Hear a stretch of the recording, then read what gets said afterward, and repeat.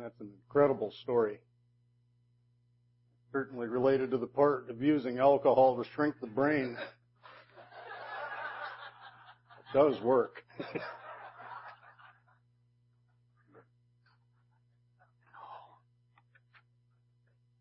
Always with some humor. How we doing? Good. We're going to be talking a little bit today about a topic that I absolutely enjoy. We're going to be talking a little bit today about spiritual gifts.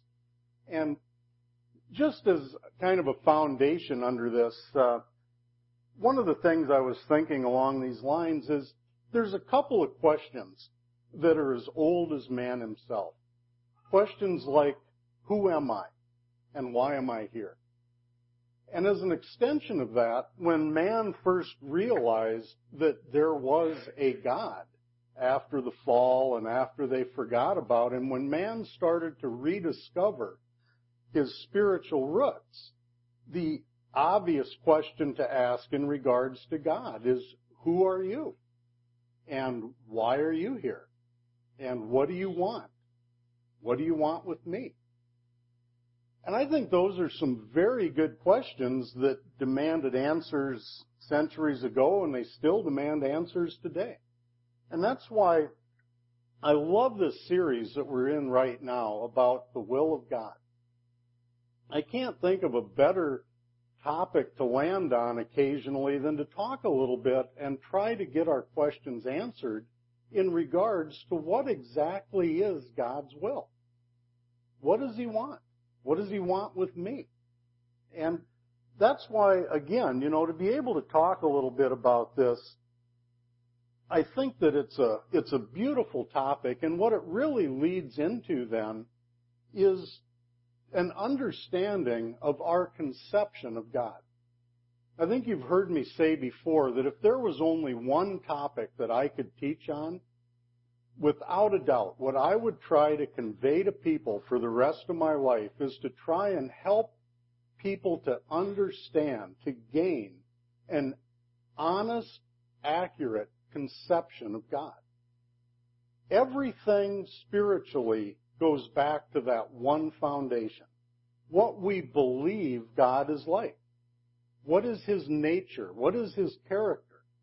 Depending on what we believe to be true about that, that is not only going to determine the course of our spiritual life, but it's actually going to determine the course of our life in general.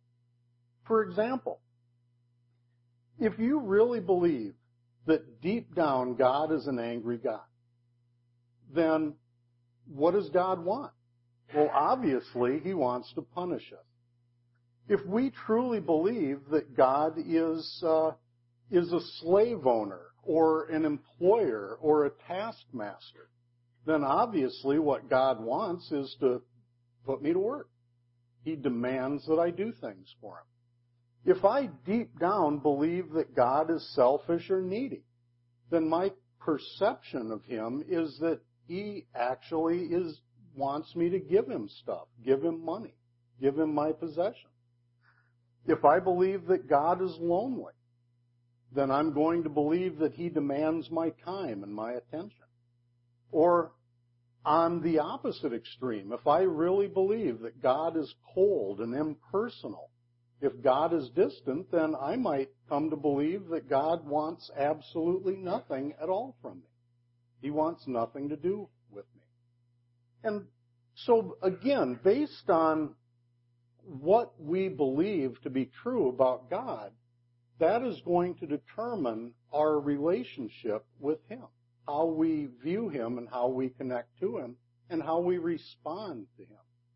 So, in our passage today, what we're dealing with specifically is we're looking at the book of Romans, the 12th chapter, the 4th through the 8th verse, which says, just as each of us has one body with many members, and these members do not all have the same function, so in Christ we who are many form one body, and each member belongs to all the others.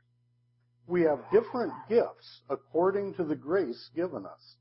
If a man's gift is prophesying, let him use it in proportion to his faith. If it is serving, let him serve. If it is teaching, let him teach. If it is encouraging, let him encourage. If it is contributing to the needs of others, let him give generously. If it is leadership, let him govern diligently. If it is showing mercy, let him do it cheerfully. What do you think of when you hear the word gifts? To some of us, the word gift might make us start thinking about some occasions where it's appropriate to give and receive gifts. We might think of a holiday like Christmas or Valentine's Day. We might think of a special occasion like a birthday. Others, when we think of gifts, we might think of certain things that we have received as gifts and how great those things were. Or on the other hand, when we think of gifts, we might think of that time when we actually thought of a perfect gift and we were able to give somebody something that really had true value and meaning to them. We might think of how happy they were when they received it. And that leads us to look at both the receiving and the giving of gifts. What does the Bible mean when it talks about spiritual gifts? How does God view gifts? And one of the truths in here is that, unfortunately, all too often in religion, when people think about God and gifts, where their head goes then is they think of a God that demands gifts. They think of what God wants them to give God, instead of realizing that primarily when the Bible talks about gifts, it's not talking about things we give to God or give up to God. It's exactly the opposite. The Bible primarily talks about things that God wants to give to us. Now, some of those gifts are personal. Some of those gifts are for our own benefit. The Bible lists a lot of things that God wants to give us, things like primarily salvation. God wants to give each and every one of us eternal life. Beyond that, the Bible talks about God giving us mercy. It talks about God offering us forgiveness, giving us peace, joy, God offering us understanding, His protection, His provision. And all of those things are great gifts from God that He wants to give us, things that we want to receive. But there's a whole nother level of gifting that the Bible talks about when it comes to spiritual gifts. And those are gifts that God gives us not just to keep, but it empowers us and equips us and enables us to have things to offer to other people, things that we can give away. Now, one of the truths about gifts is I don't think that God is in the business of repossessing gifts. I think if God gives you something, it's yours to keep. I don't think that God is in the business of saying, well, since you didn't use something, I'm going to take it back. But I do believe that God's giving of gifts is conditional. And one of the primary requirements in order to receive a gift from God is that we have to receive it. Like Terry's our resident postman here. You ever get a package that says return to sender? Yeah. So, somebody refused to receive it. Now, did you ever want to tear one of them open and see what was inside of it? See why they didn't want it? See that? I'm overwhelmingly curious. That's what I'd do. That's why I can't work at the post office.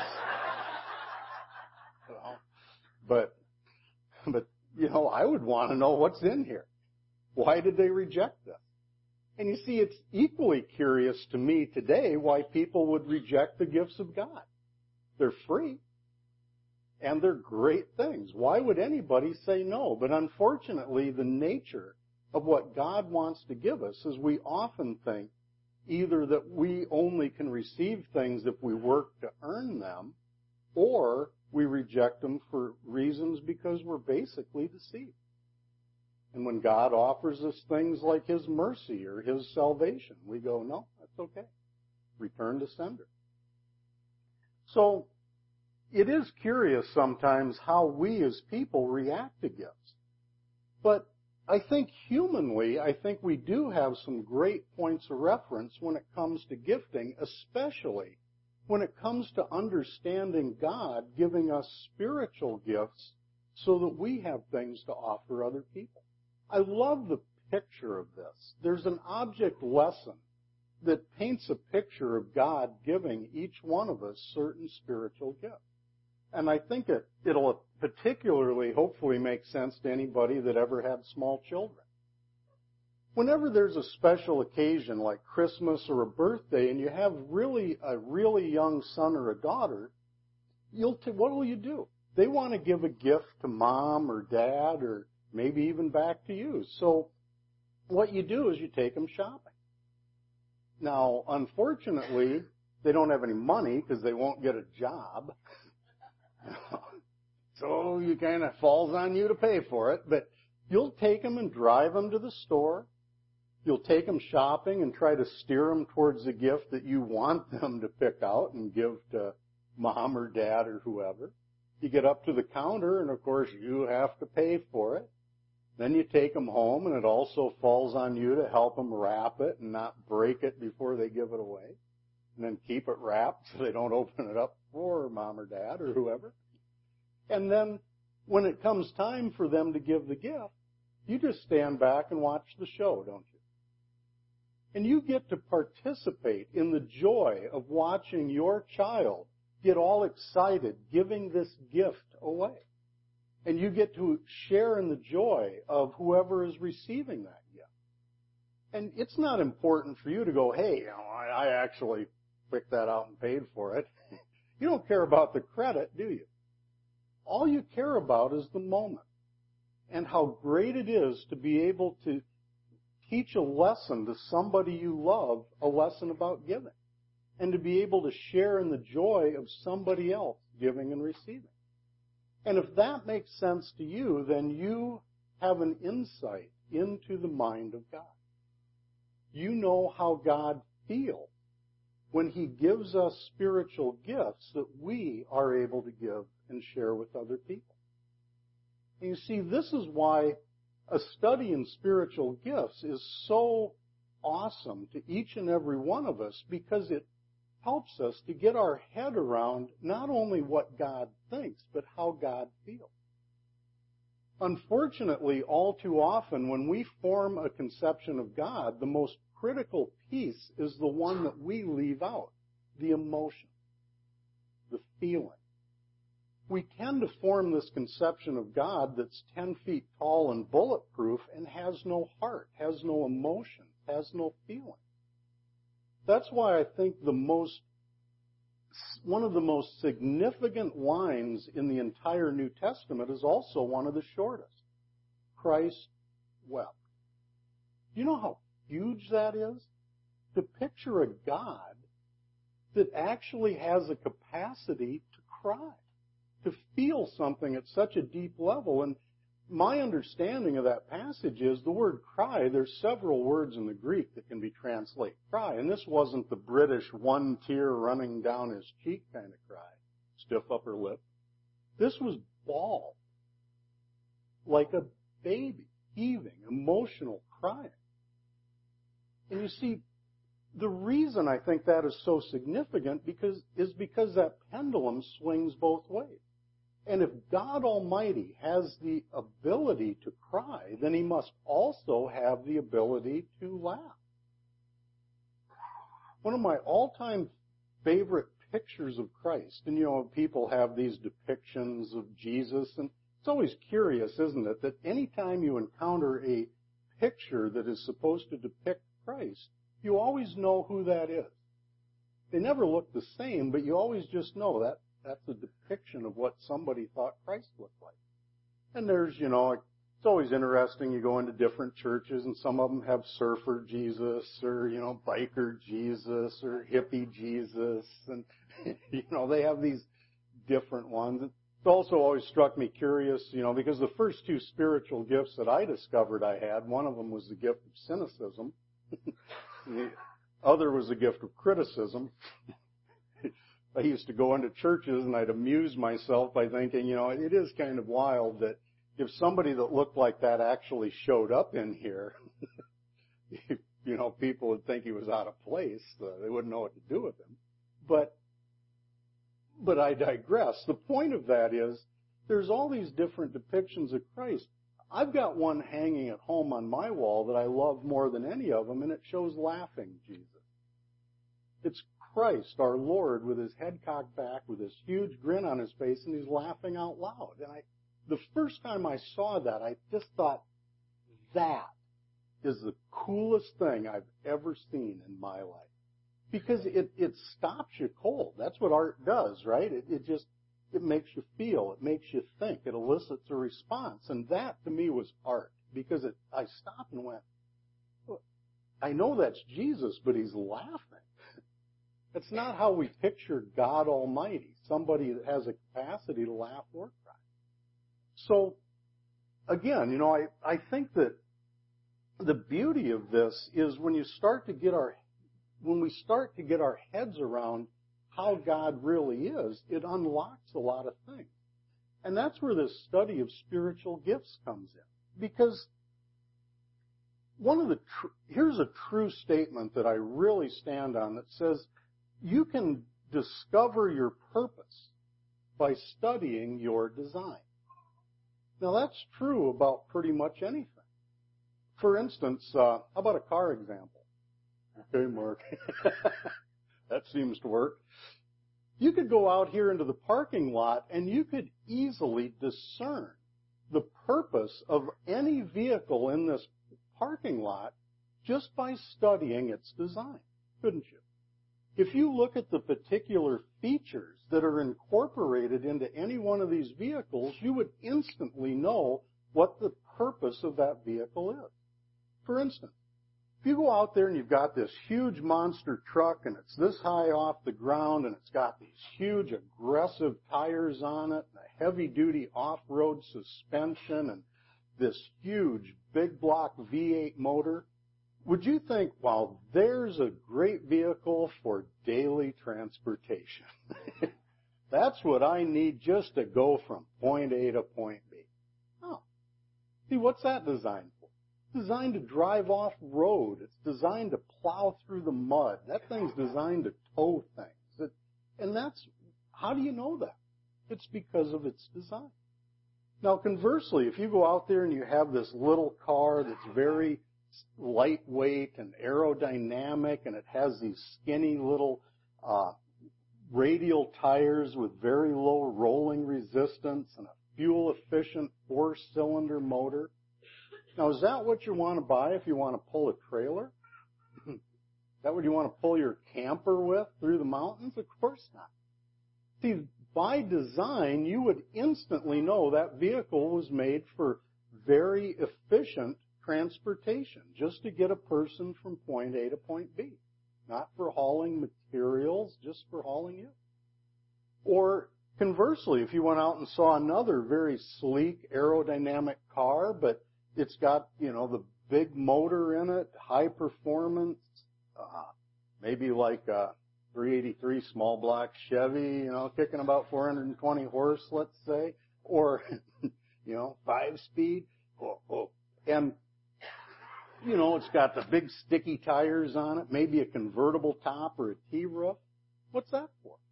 That's to take you from point A to point B, fun. In a fun way, in a fast way.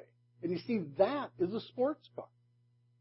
So if we can figure out all this stuff about a car in the parking lot, wouldn't the same principles apply to figuring out ourselves? If we really want to answer the question, who am I and why am I here? What is my purpose? I believe one of the best ways of understanding your purpose is to understand your design. What exactly did God Almighty build into me? What particular qualities or traits did he put into my personal design? What was on God's blueprint before I rolled off that assembly line? And you see, this is where, when years ago when Hope Church got started, and I ended up in these classes where we were starting to explore spiritual gifts, this absolutely blew my mind, because I'm learning this stuff and I'm starting to gain some really great insights into myself and about why I'm here and what I have to offer. And I mean, I got excited about this stuff, because what I came to understand in this design thing is this really isn't rocket science. What do teachers do? Teach? Sure. Teachers teach. Preachers preach. Givers give. Helpers help. Leaders lead. Shepherds shepherd. Administrators administrate. And you see, that's what we do, because that's what we're given to give, and it becomes very apparent then what our purpose is. And that's why I love that passage that we read out of Romans today, because you see, if we're operating according to our giftedness, it doesn't say in here, if somebody has one of these gifts, get him to use it, does it? It doesn't say coerce this guy into action or make him do this, make the teachers teach or somehow manipulate or motivate people into doing this. I love the word they use, let him. Let them do that. Anybody have a dog? And you got to let him out? When you have to let your dog out, do you have to physically throw him out or shove him out the door when you let your dog out? No. He wants to go, doesn't he? Unless it's winter in South Dakota, you might have to drag him a little bit, but primarily, when you let your dog out, it implies it's his idea. Sometimes, if it's a big dog, you can't keep them in. You open that door a crack, they're gone. And that's the same exact picture of letting people use their spiritual gifts in a community environment like in a church. See, it implies we are equipped to do this and we want to do it. There's times when you can't not get people to do that. One of the things I learned is one of my main gifts is I'm a teacher.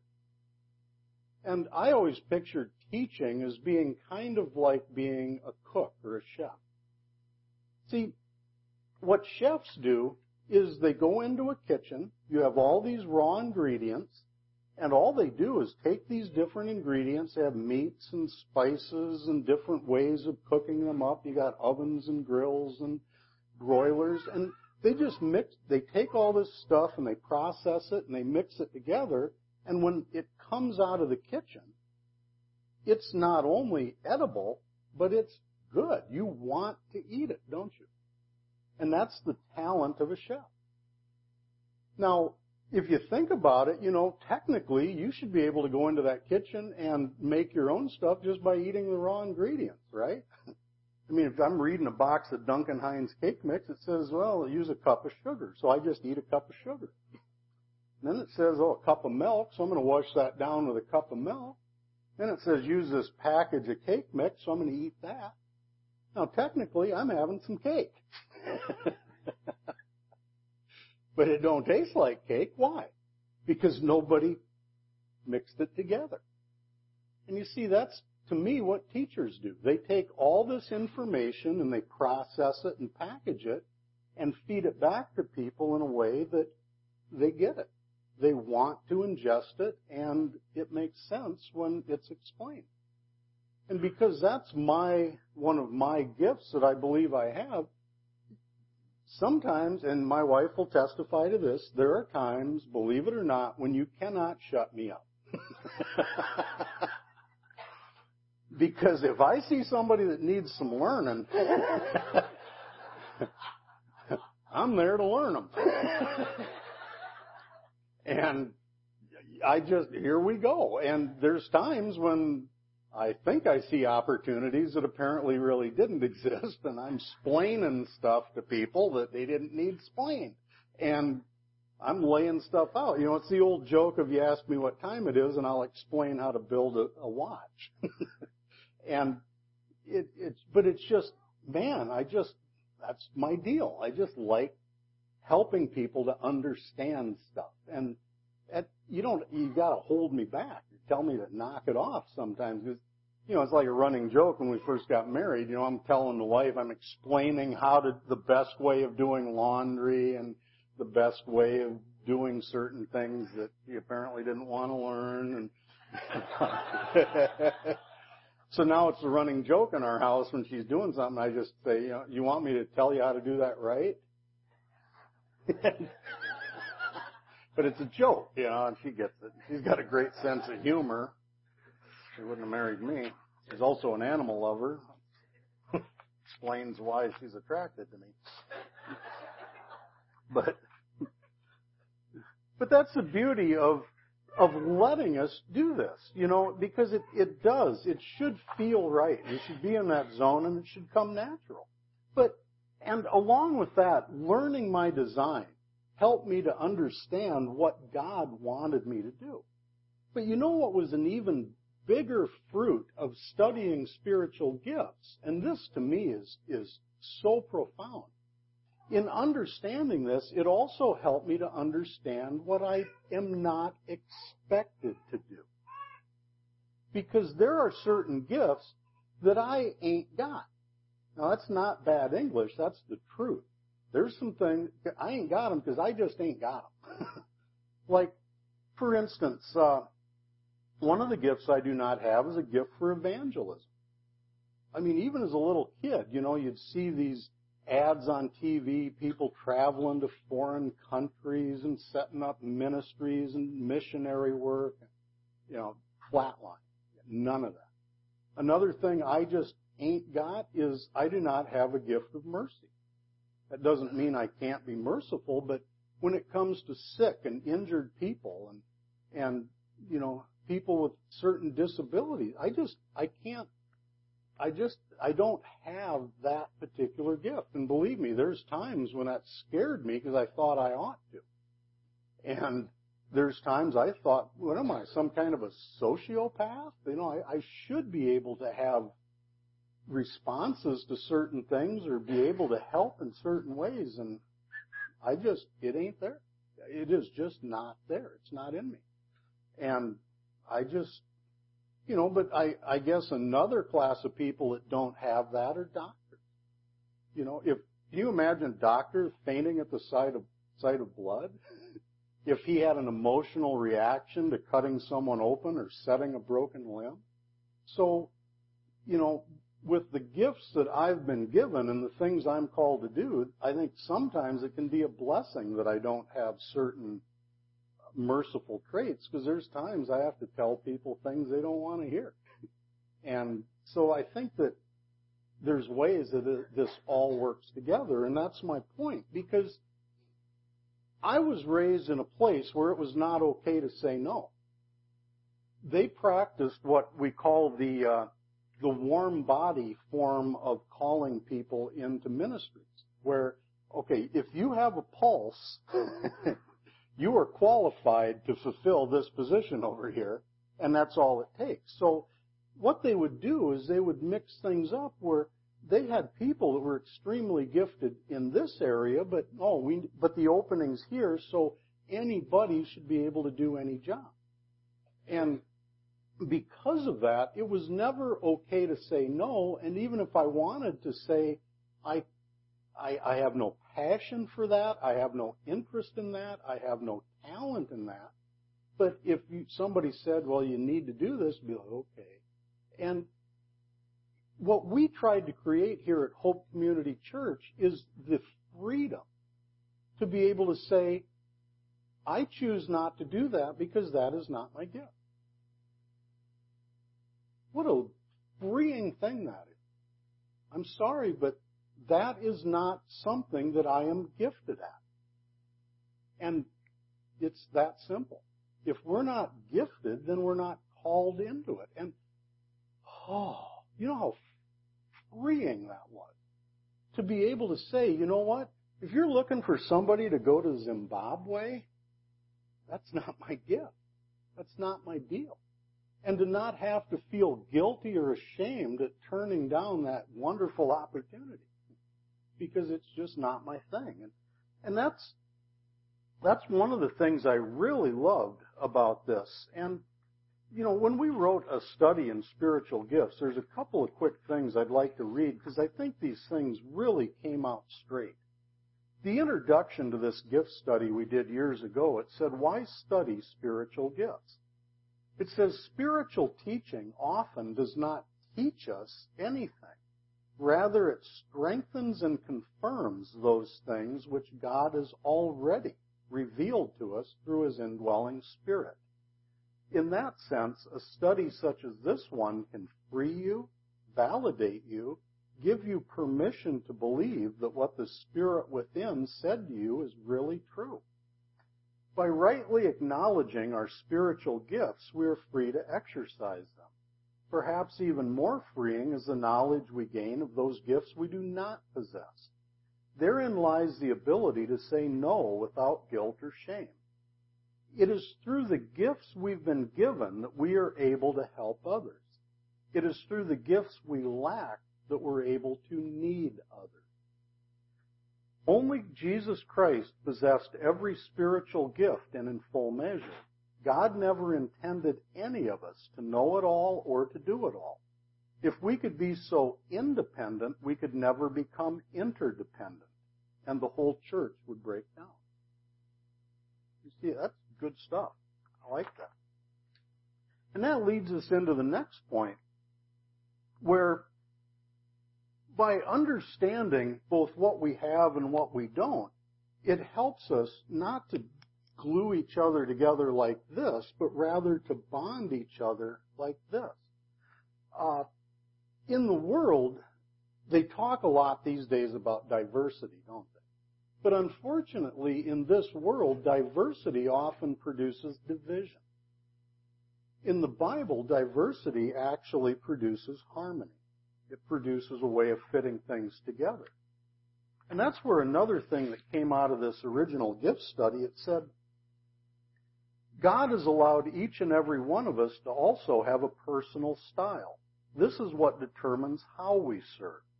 We are all aware that other people have different approaches. Unfortunately, when left to our own devices, we tend to think, why can't they all be more like me? We mistakenly draw the conclusion that things would run better if only everyone did things our way. Have we ever stopped to consider the value of other approaches?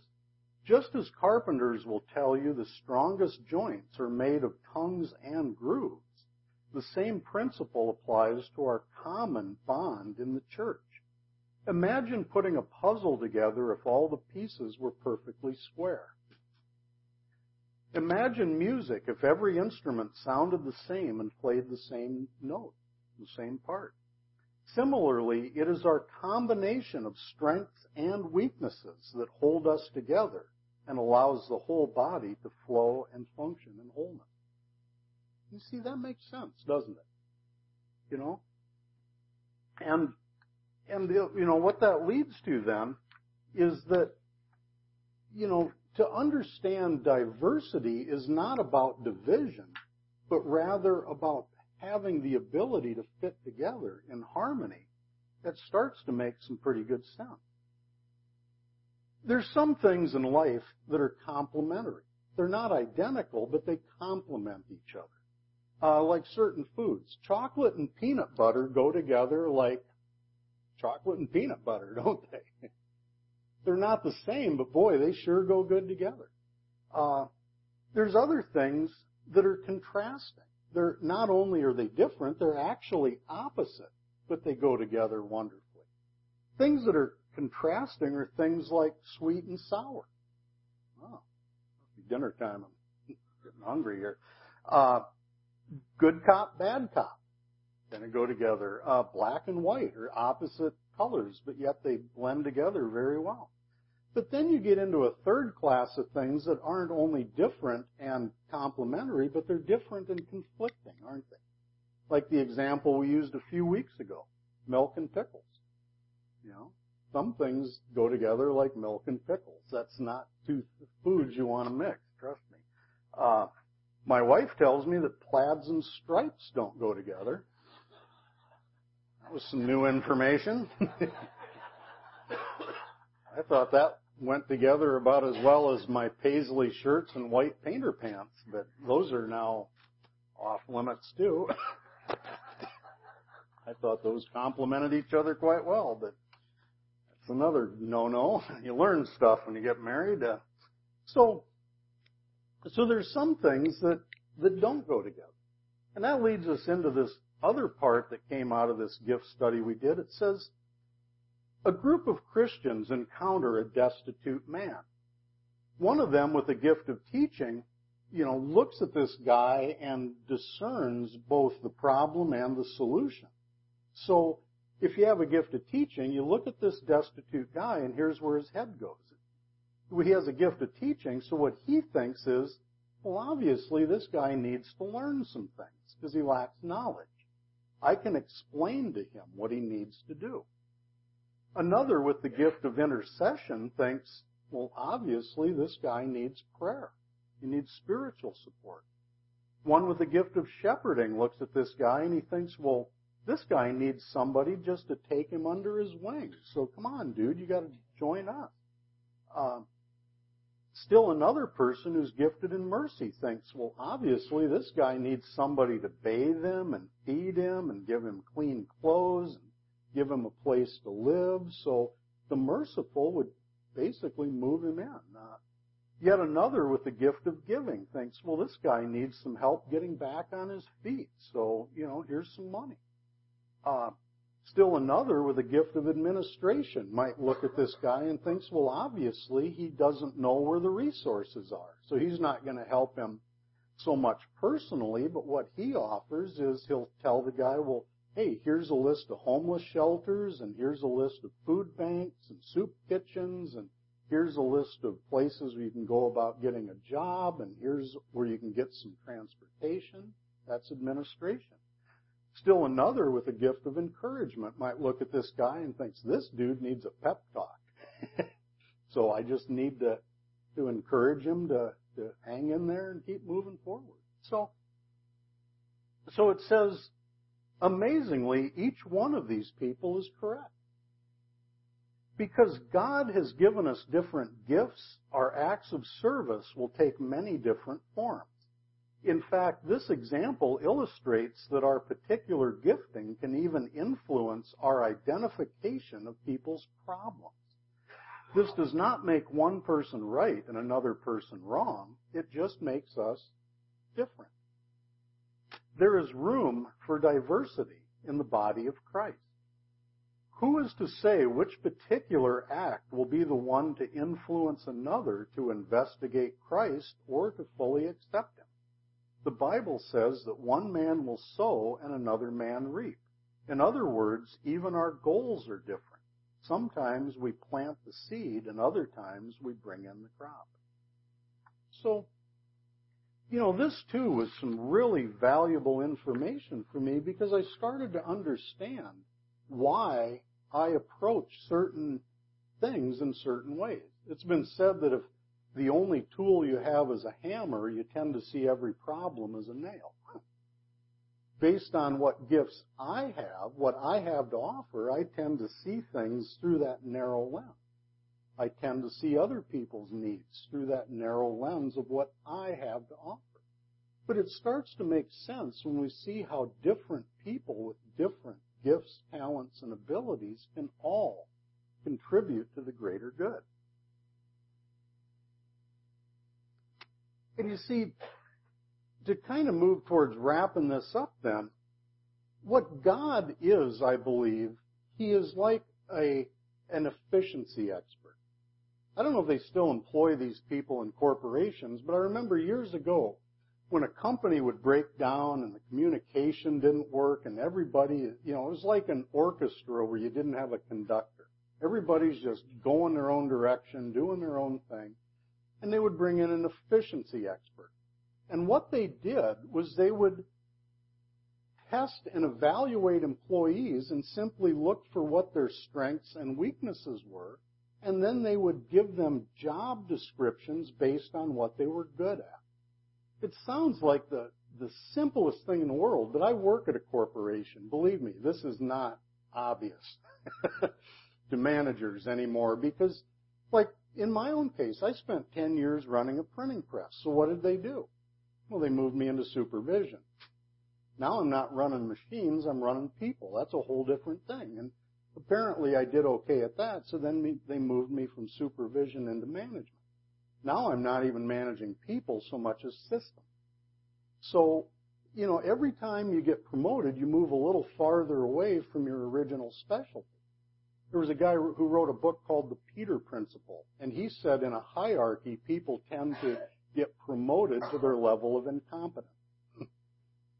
They move you through the ranks until you hit a wall where you're doing something that's so out of your ability that you just can't function. Well, they don't demote you or put you back at something you were good at. They just park you there and leave you. Nowadays, they'll put you there and get rid of you. But that was this guy's premise. He wrote this book around. I've seen this in action. So then they bring in an efficiency expert to shuffle the deck and put people back at what they were good at.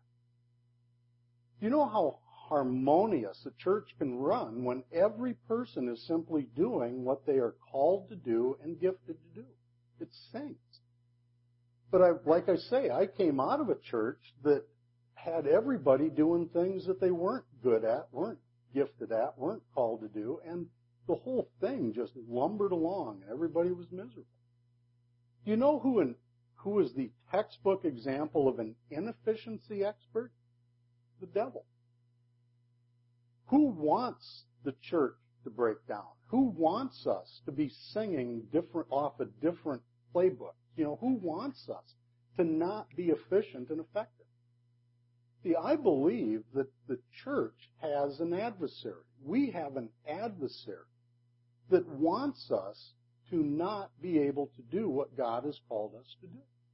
And he operates primarily, or I would actually be so bold as to say exclusively, through deception. The devil's one superpower. He's a really good liar. And what more do you need?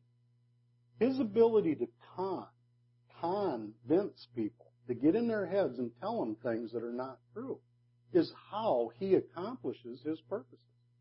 And what better way to keep us from helping other people than to talk us into believing that we should be able to do things we can't do.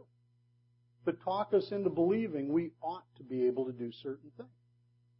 See, I was actually leading this gift study we were doing years ago as part of a small group. And I'm talking, like I did earlier, about how the one gift I don't have is for evangelism in foreign countries. And there was a gal in the front row that had this starry-eyed look, and she just said, "Oh, I'd love that." I mean, that just right there blew me away. I mean, how could that just doesn't compute? So out of curiosity, I said to her, well, because I was explaining how for years in my head, what I believed to be true, because it was piped in, the voice in my head said, if you were really a Christian, you'd be on the next plane to Zimbabwe. That's what real Christians do. And if you were ever get serious about God, that's where you'd go, and that's what you'd be called into. And that kept me from getting serious for a number of years. I thought, man, I don't want to do that. I can't do that. And so I asked this lady, I said, so out of curiosity, what does your head tell you that you would be doing if you were really a good Christian? She says, well, for years my head said if I was doing it right, I'd be doing what you're doing right now. Yet my head says if I'm doing it right, I'd be standing up in front of people, teaching classes. And she said, I got nothing for public speaking. That terrifies me. And you see, that doesn't mean that she couldn't do that, because in some cases, our gifts call us into things, and it's our lying mind that instills the fear. So just because she'd be afraid to do it doesn't mean she's not called to do it. Could be just the opposite. Like Wile E. Coyote in the Roadrunner cartoon, setting up them roadblocks, to try and stop that roadrunner. And the roadrunner just keeps running right through them. See, sometimes we have those seeming obstacles we need to plow through. But other times our lying mind will just try to convince us that we should be able to do things that we're really not called into doing. And that's where, from the devil's point of view, if you want to separate people from God, you have to start by separating people from each other. And you see, you cannot live a spiritual life alone, because this is a community thing. We're called to form a body as we all come together. And the lies in our head say either we can't help others because we're ineffective, or we can't help others because they're not responsive. And the truth is that God is going to accomplish things through us. All we have to do is let Him do what He's going to do too. So, the final piece of this then is there were 4 things that we studied back in the day. We studied that our spiritual gifts tell us where to serve. Based on my gifts, that tells me where I'm going to land, what I'm going to do. Our personal style tells us how we serve. We're all wired to do sometimes the same thing in different ways. Not every teacher is going to teach the same. Not every leader is going to lead the same, and that's okay. That's part of the diversity. Our passion is going to determine who we serve. Some people are very passionate about children. Some people are passionate about the lost. Some people have other causes, but that too is God laying things on our heart. And finally, love provides the why of it. Why do we serve? And hopefully there's one good reason why we do everything we do. Love. God only has one motive, I believe. Love. Everything God does, everything God doesn't do, always is motivated by love. And I think the closer we get to Him, the more that manifests itself too. Just, we'll call the worship team up. Or is Mike going to? Yeah, we'll do the worship team thing first. So I want to do the closing song, and Mike's going to have, I think, the last final few words. If anybody's interested more, hopefully we're going to pull together some spiritual gift studies in the future, but just as a little taste of it, I took the liberty of publishing a list of spiritual gifts, and they're kind of broke down here in a way you can digest them. Gifts that provide direction, connection, protection, and production. So Mike's going to love that. A lot of alliteration. And if you're interested in that, I've got a bunch of copies of that up here if you want to see a little more about that. Come up and grab one after the service. Thanks.